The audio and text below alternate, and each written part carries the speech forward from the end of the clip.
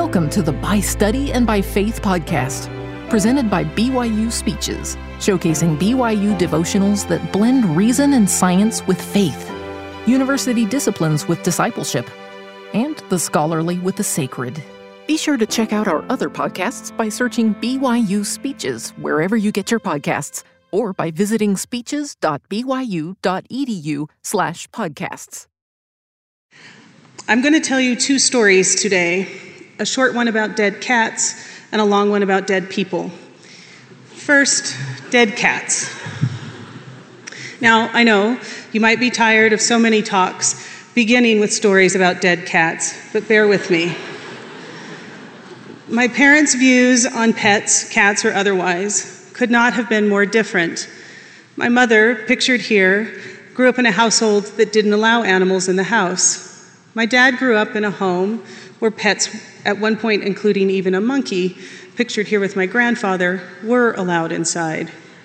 Over their 60-some-odd years of marriage, my parents struck a bit of compromise about pets in our home. Smaller, cage-bound animals such as hamsters, snakes, frogs, toads, and fish were allowed inside, but larger animals such as cats, dogs, and any animal destined to become dinner stayed in the garage, the doghouse, or the chicken coop. Dogs were confined, but cats were free to roam. Well, they were free to roam as long as I didn't pick them up and dress them in my doll's clothing. A fate the cat in this photo is clearly contemplating with a mixture of trepidation and resignation. When I was very young, we lived on a busy intersection with constant traffic. The combination of this location and the pet policy meant that cats, and there seemed to be an endless parade of them that somehow ended up at our house, rarely died of old age. I liked the cats, and I mourned their loss, and at some point I began to memorize the names and faces of all the cats who had lived, loved, and then shuffled off their mortal coils at our house. Eventually, I was unable to keep all of the memories and names straight, and in concern, I asked my mom if all those cats would meet us in heaven, and if they would recognize us, and we remember them. She assured me they would, that cats, such as the one I'm holding in this photograph, would remember me and I it forever. Now, the impact of that story isn't so much about the cats, or what this photo clearly reveals about my early knack for fashion. It is about my mother's assurances that relationships last, much like this photograph of the two of us has lasted far beyond the moment it captured. Relationships are durable and meaningful, even beyond death. This idea was central to my childhood. As the youngest of 9 children, I arrived after 3 of my 4 grandparents, a handful of cousins, and my brother had died. Knowing that death would not forever prevent me from knowing those people was deeply comforting and grounding. In a way, that early understanding about relationships has shaped my professional pursuits. I've spent my entire adult life studying relationships, particularly family relationships, and the power they have, for good or ill, to shape social, economic, religious, political, material, and emotional possibilities and realities. My research focuses mostly on 18th century England. This means I study dead people and what they can teach us. As Thomas Laqueur has put it, the history of the dead is a history of how they dwell in us individually and communally. It is a history of how we imagine them to be, how they give meaning to our lives. It is a history of how we invest the dead with meaning. My research has taught me much about the meaning found in social and familial relationships in the past and today, as well as their undervalued potential to positively influence society and afford solutions for vexing problems. So, let's talk about some of those dead people. I'm going to begin with the story of a particular dead person, William Dade. He was born in late 1740 or early 1741 in Yorkshire in northern England. His parents, who married in their early 30s, already had 3 children when William was born. His father was the local vicar who had a handful of additional livings, or parishes, that supplied his employment and income.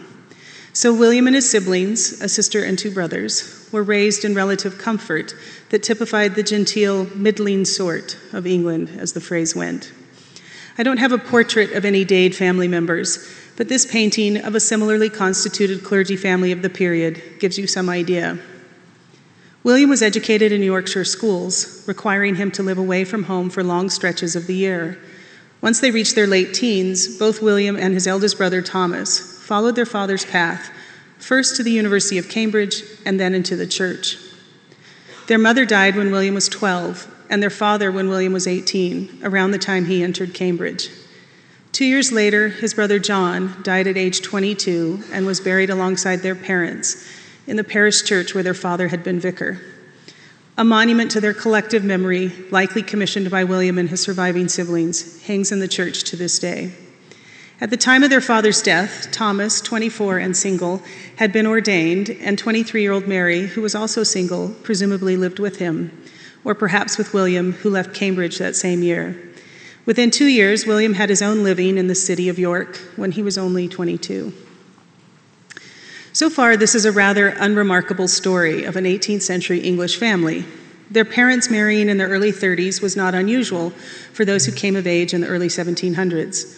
On average, women married at age 26 and men at age 28 in that period. It was not unusual for children to die young or to die before their parents, though it was more common in infancy and childhood than in young adulthood, as it was in William's brother's case. In some places, a third or more of children did not survive to see their 10th birthday. Children of most classes, no matter their wealth, left home for employment or schooling in their mid-teens, as the Dade brothers had. This included most young women, though not usually women of the gentry or aristocracy. That the Dade siblings were not married in their mid-20s was also not unusual for their cohort, which also coincided with large numbers of people who never married, somewhere between 15 to 20% in the middle of the 18th century. For comparison, current UK statistics suggest that as little as 4% and perhaps no more than 9% of the population never marries or partners. That the brothers followed their father's occupational path into the church is similarly unremarkable. Between a quarter and a third of 18th century English clergymen were the sons of clergy. This was typical of the 18th century that perpetuated, often with great vigor, socioeconomic distinctions and inequalities. Also typically, sibling relationships were important to the Dade family. Their parents marrying later and dying relatively young meant that for the Dade siblings and many people in this period, siblinghood was the most central and durable of family relationships. People depended on siblings for a host of material, social, and emotional support. They were close or not in ways that might look familiar to you and to the people pictured in these slides. They had great solidarity and great power that few other relationships did.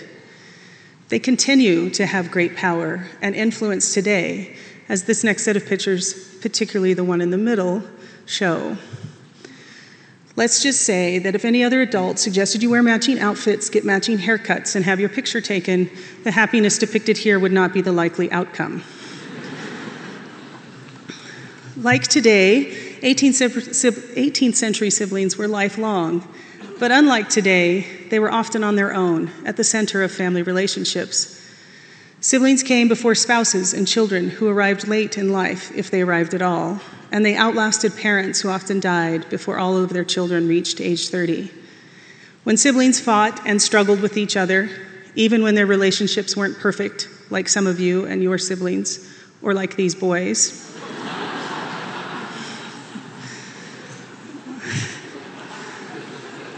or like this sister trying to prevent her brother from tipping over her doll and tea set. It was not always easy to navigate a relationship one did not choose, but which was freighted with so many lifelong expectations. As one 18th century man wrote to his brother, "3 wise words from your lips made me think you an inhabitant of another country. You have the art to set me at a distance by 3 words when I am with you, and to draw me to you at 100 miles off by the same method." But to return to William Dade, his story to this point, his late 20s, was unremarkable and like thousands of others. But in 1770, as he entered his 30s, William made a remarkable decision. He decided that Church of England parish registers should contain more information than they typically did. He wanted, in his words, to improve, quote, "the imperfect method hitherto generally pursued." If you think that doesn't sound all that earth-shattering to change English parish registers, just be patient with me, because this was an astounding development, a development that had with untapped potential to better the world today. First, I need to put William Dade's parish registers into a bit of context. English church registers began after Henry VIII's break with Rome and the establishment of the Church of England in the 1530s. From then until the 18th century, entries for baptisms, marriages, and burials typically had limited information. Baptism records might record only the name of the child, the date of the baptism, and the name of the child's father. Compared to continental registers, for example, English registers contained paltry information. For comparison, this example of a Spanish record from 1764 contains not only the child and father's names, but also the mother's, including her original or maiden name, both sets of grandparents and the godparents' names. Even in the first half of the 18th century, English registers became only marginally better. Mothers' first names, for example, were increasingly included. Sometimes extra bits and pieces might be included. Birth dates for the child or occupation of the father might sometimes appear. William Dade himself benefited from an unusually detailed entry for his christening. Because his father was a vicar, the priest who baptized William in a different parish took the time to include William's father's occupation and residence, though William's mother was not named. Dade followed common practice when he first became a curate and recorded the limited information other priests did. But then in 1770, he began to record more information, such as father's occupation, residence, and family connections. He also encouraged other vicars and rectors to follow suit. Some did, but the real boost to his scheme came when the Archbishop of York encouraged the practice throughout the diocese in 1777. Some vicars obeyed, many did not, and many resented it and gave up after a short time. William's brother Thomas might have been in one of those latter groups, as the registers in his parishes show no such effort to record additional information. Dade was interested in local history, but that interest seems to have come later than his scheme to improve parish registers. It was perhaps his exposure to the old records stored in parish churches that inspired his interest in historical research. He was inducted into the Society of Antiquaries in 1783, and he began 2 books, one on the local history of Holderness, where he'd attended school as a boy, and the other a list of births, marriages, and deaths of prominent people. It wasn't just to record extra information or to be a better record keeper that set William apart. Other clergy had similar inclinations. The switch to record more information for Dade did not come from an historical interest or passion for the past, as much as it came from a concern for the future. As he wrote in the Register when he began his efforts, "This scheme, if properly put in execution, will afford much clearer intelligence to the researches of posterity than the imperfect method hitherto generally pursued." He reasoned that families in the future would want to know more about the past, particularly their personal past. What motivated him was future people and their needs. Dade was thinking of how his actions could echo beyond his lifetime into strangers' lives. At its heart, this is what Ari Wallach in a recent TED Talk described as transgenerational thinking. Wallach is referring to an ethic that thinks beyond one's own comfort and considers how actions ripple into the future, long beyond an individual lifespan. Implicit in Dade's actions and in Wallach's argument are 2 aspects of human instinct. First, the ability to think about, imagine, and plan for the future. And second, the impulse and capacity to think of strangers beyond ourselves. The ability to plan for the future, to think about how today's actions will shape tomorrow, is unique to humans, an ability that separates us from all other living creatures, nicely summed up by the psychologist Daniel Gilbert, quote, "We think about the future in a way that no other animal can, does, or ever has. And this simple, ubiquitous, ordinary act is a defining feature of our humanity. No chimpanzee, according to Gilbert, can, quote, weep at the thought of growing old, smile as it contemplates its summer vacation, or turn down a fudgesicle because it already looks too fat in shorts. Apparently, only we have that honor, even though we aren't always very good at using that skill to best serve ourselves and others. We have another distinguishing characteristic that has great power, though again, we don't always use it powerfully or for good either. That is the ability to cooperate with strangers, to act in their best interest, even in contradiction of our own interests. In fact, the ability to act cooperatively and even altruistically is one of the greatest achievements of humanity. Evolutionary biologists remark on this and assert that we are literally built to cooperate with others, not just with those we know or are related to, but with innumerable strangers. And it isn't just cooperation. Humans have evolved a unique capacity to care about and have compassion for strangers, to take responsibility for strangers. We are built, in other words, to belong to one another. In fact, without this ability, we could not form effective groups of much larger than 150 people. But with this ability, we harness the power of millions and billions. In such large groups, when we ignore this capacity for caring, suicide, addiction, unhappiness, avariciousness expand. But when we act on this impulse, large groups of humans are capable of, are biologically built for, great goodness. I don't think I need to detail the ways that we have clearly not fully tapped into this goodness, that though we are built for compassion, for care, for love, we are also, in King Benjamin's formulation, fallen, weak, incapable of acting on our best instincts, and even enemies to all our best, even divine impulses. But the fact remains, we are built to cooperate with and belong to, not just our kin, but all humanity. Atheists, philosophers, historians, podcasters, Holocaust survivors, writers, therapists, military veterans, ministers, and psychologists concur with the biologists. Building lasting relationships and connections with other people is the only way to live happy and meaningful lives. The author and atheist Alain de Botton, whose essay on marriage relationships was the most read article on the New York Times website in 2016.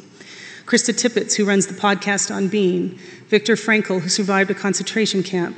Christian social worker Brene Brown. War veteran and journalist Sebastian Junger. Historian of Mormon theology Samuel Brown. Congregationalist historian and archivist Margaret Bendrith, Methodism's founder John Wesley, and BYU's own psychology professor Brent Slife do not, on the surface, seem to have much in common. But they all landed in the same spot, asserting that building relationships with others, loving others, is the most important work of humanity, not the byproduct, but the purpose of life. In Slife's words at a recent devotional, loving others must be an end, not a means. And in John Wesley's words, quote, "The gospel of Christ knows no religion but social, no holiness but social holiness." This winding through fields decidedly not related to my research experience and training may seem like a long sidetrack, but it demonstrates that when William Dade stated his reasons for adding more information to parish registers, he tapped into two apparently universal human abilities: to think about the future and the inclination to belong, to connect. In that respect, he was maybe not so exceptional. His actions are ones that we could theoretically replicate. It was his combination of these two human behaviors that made him exceptional. The social scientists, authors, and journalists I've just listed have emphasized the importance of relationships or discussed the ability to plan for the future. But Dade was doing both simultaneously. He was thinking about relationships across time, across vast stretches of time. And he was thinking beyond the barrier of personal acquaintance to encompass strangers. Many people before him thought of their famous ancestors, or about their posterity, or about enforcing rules about who constituted sufficiently illustrious ancestors and sufficiently legitimate posterity. Dade, on the other hand, stitched together his interest in the past to the lived daily lives of the people whose details filled the books he kept, and then stitched that to the concerns and desires of future strangers. That's not just transgenerational thinking. That is what I call genealogical consciousness. Genealogical consciousness is an ethic, a moral way of behaving based on seeing oneself and one's actions as inextricably linked with past, present, and future people's lives and hopes. Hoping future genealogists would have clearer intelligence in their research doesn't sound like much of a gift, but the real power in Dade's actions is that he considered himself and all those future strangers as connected, that he could do something for them, something that came with no possibility of reward for himself, something they'd be grateful for. He saw them, frankly, as people, not objects, not abstractions, not as something unimportant to himself. Genealogical consciousness means seeing how past, present, and future are connected. Again, not in an abstract sense, but in the lived reality of actual thinking, feeling people, and how they and we are connected over time and space. This echoes an idea from Margaret Bendrith, the archivist at the Congregationalist Library. Quote, "Instead of defining ourselves through associations with once famous people, or taking our ancestors too lightly by assuming they were not as complex as we are, we should want an encounter with the past that will challenge and deepen us," end quote. Similarly, we need an encounter with the future that challenges and deepens us. Now, most humans want to be remembered, to leave something that lasts beyond their lifespan, no matter the scale of that remembrance. In the words of Umberto Eco, we make lists because we do not want to die. Indeed, what are the Book of Chronicles and all the pyramids, tombs, and masses for the dead, if not hopeful expressions that we will be remembered?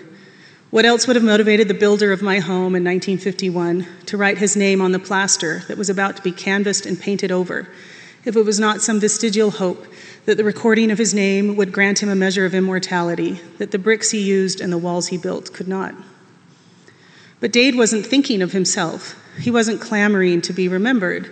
He was thinking of, well, us, of future strangers he would never know, and of our need to belong and be connected to something larger and longer lasting than ourselves. The posterity William Dade imagined appreciating his efforts was not his own. He remained childless until his death in 1790, as did his sister, who died in 1782. And his remaining brother also died childless in 1806. The detailed forms Dade created and which recorded his and his sister's deaths versus the sloppy but more typical account of their brother's burial show that Dade's innovation had limited reach.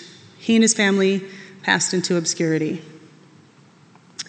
In fact, despite his importance to English genealogy, his family did not appear as a group on either of the two largest collections of online family trees until this summer, when in researching this talk, I organized and grouped together the Dade family files on Family Search's family tree. And it wasn't just the knowledge of Dade's family that died out. Despite additional Church of England clergy adopting his pattern, his remarkable idea did not survive long. The practice largely disappeared after 1813, when regulations about the Church of England registers changed. Parish registers were now required to be kept in pre-printed books that limited the flexibility that had allowed Dade to think of registers more expansively.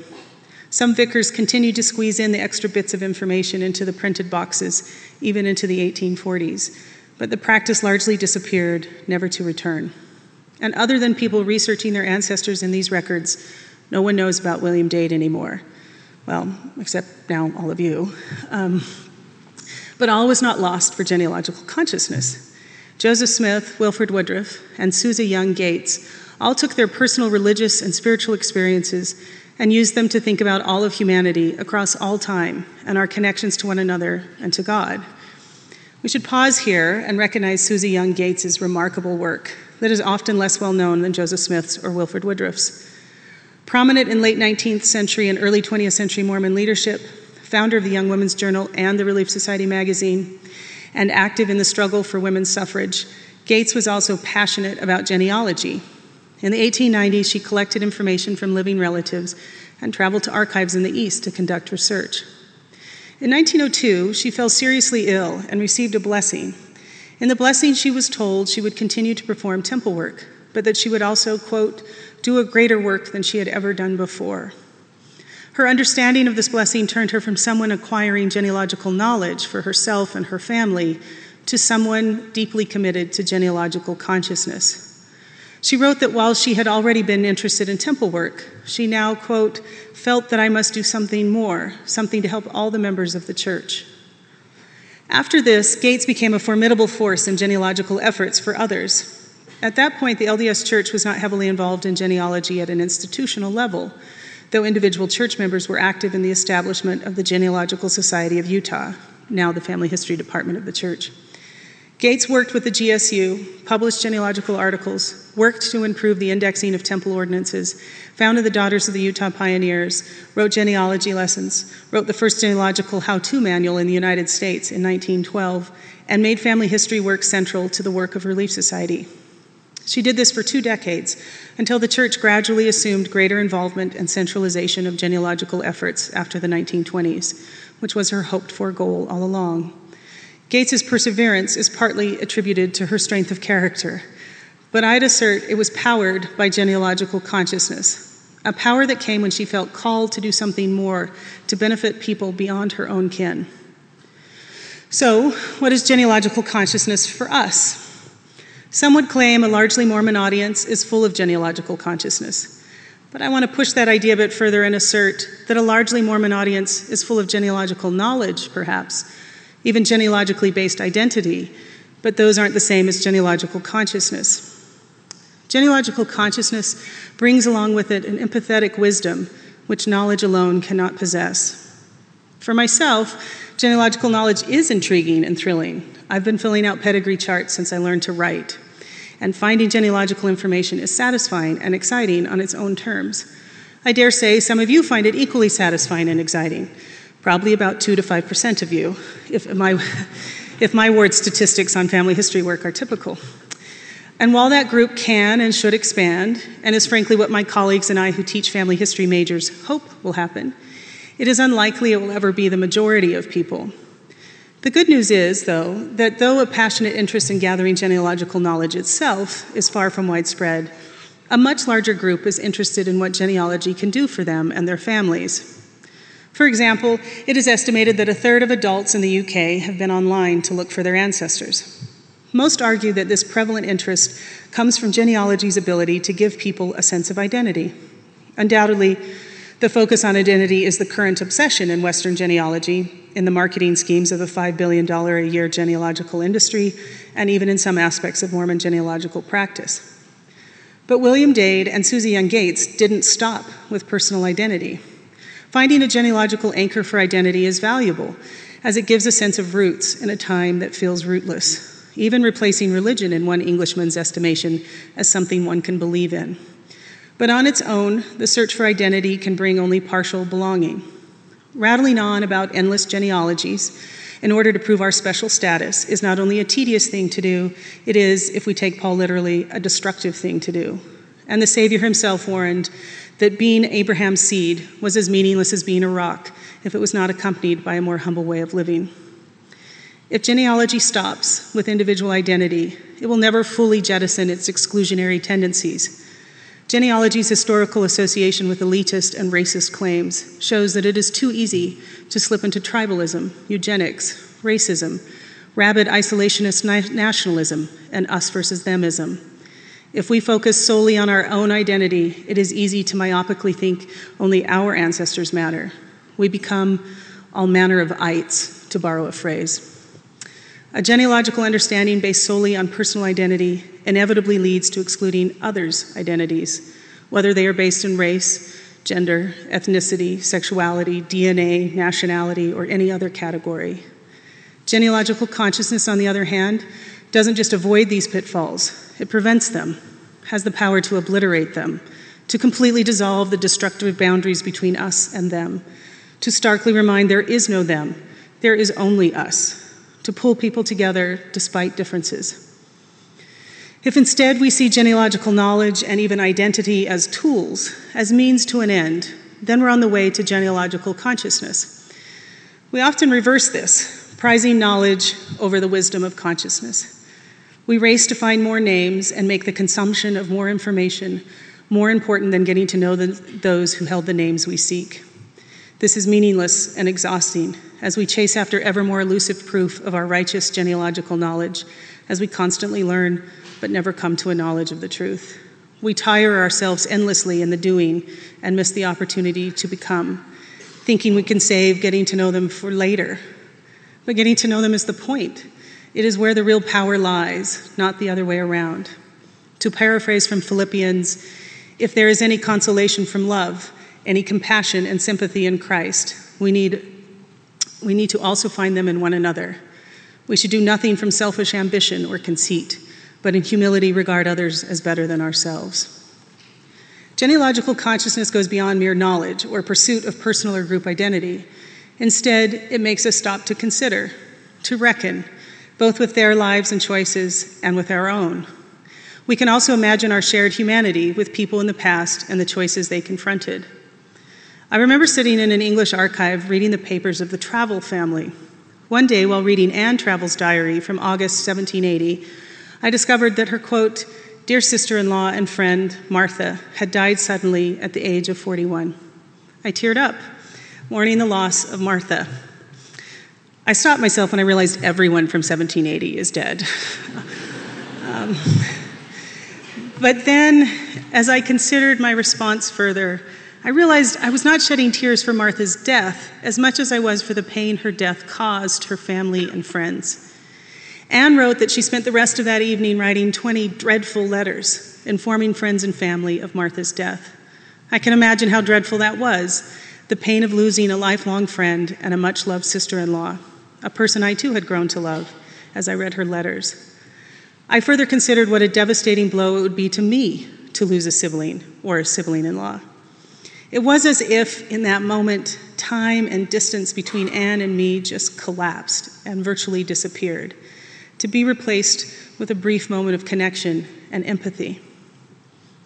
If, like Dade, we pause to consider the long since dead, we can pivot to considering present and future relationships. As Margaret Bendreth put it, the choice is not to load our ancestors down with honors or run away from them as fast as we can. Our faith requires us to take the past seriously and to receive its people warmly and wisely. It requires us to be generous and in a fundamental way, truly inclusive, end quote. And I would say it doesn't stop there, because developing genealogical consciousness requires we think about strangers in the past. It develops the possibility of thinking about strangers in the present and strangers in the future. To think about how our relationships and actions will last beyond death, will echo into future strangers' lives. In doing so, genealogical consciousness makes heavy demands that we act more compassionately and more Christ-like. In conclusion, I'm going to explain my title, which you will notice was not read aloud today. As a historian of the 18th century, I've grown accustomed to long narrative titles, such as the one you see here. And as a lover of fine children's literature, I'm amused by E.L. Konigsberg's title of one of my favorite children's books. But while those explain the long style of my title, they don't explain the content, and they certainly don't explain the dead cats. Why didn't I just entitle my talk, Developing a Genealogical Consciousness, since that's the point of the talk? Because I had the suspicion, backed by decades of personal experience, that if any words resembling genealogy or family history were used to describe something to be presented to an audience of Latter-day Saints, attendance would either be virtually non-existent or would consist entirely of those already seriously, passionately, rabidly interested in family history. As much as I love that latter group, and in fact count myself among them, I wanted to reach an audience who didn't think they had anything to learn about the reasons for genealogical pursuits, or who only feel guilty or overwhelmed when the words family history are uttered. I did not want to burden that group any further. I wanted to offer an additional perspective or alternative approach. Our shared theology is replete with genealogical consciousness and its potential to create meaningful change for the better. As Patrick Mason has put it, this Mormon image of being knit together with the children of God in all our diversity, inextricably and intricately interwoven, is at the heart of Mormonism's social ideal. It reflects a life-affirming theology predicated on the notion that the entire family of God can and will be eternally bound together, that heaven is less about where we are than who we are with and the quality of our relationships, end quote. Genealogical consciousness is merely a label, meant to underscore that relationships with other people in the past, present, and future are durable, built for the eternities, and from them we can access previously untapped minds of divine power. Simply put, we cannot afford to treat genealogy the way we have, as something, to quote an acquaintance of mine, that dude in the third ward does. Or something that is satisfied by producing stacks and stacks of temple names in order to show them off, or rattle off numbers during Sunday school to impress or guilt others. If that is why we do it, then doing so is the only reward we will ever have. More than something that dude in the third ward or your great aunt does, genealogical consciousness is a way of being, a way of thinking about your place within and responsibility to the generations surrounding you. It holds a promise to erode racism and sexism, to reduce to rubble centuries of hatred and discrimination, to bind us together when all other ways of connecting only seem to drive us ever further apart, to take our instinct to belong and shatter its tribal proclivities and replace them with inclinations to Zion. If Elijah was meant to return in order to save the world from being an utter waste, then there is more for us to do with the manifestation of the Spirit that bears his name. Thank you. You've been listening to the By Study and by Faith podcast, presented by BYU Speeches. Please check out our other podcasts of recent speeches, classic speeches, and BYU speeches compilations on love and marriage, overcoming adversity, Come Follow Me, the prophet Joseph Smith, and Jesus Christ, our Savior and Redeemer. Go to speeches.byu.edu and click on podcasts for more information. You can also find all BYU Speeches podcasts at your preferred podcast provider.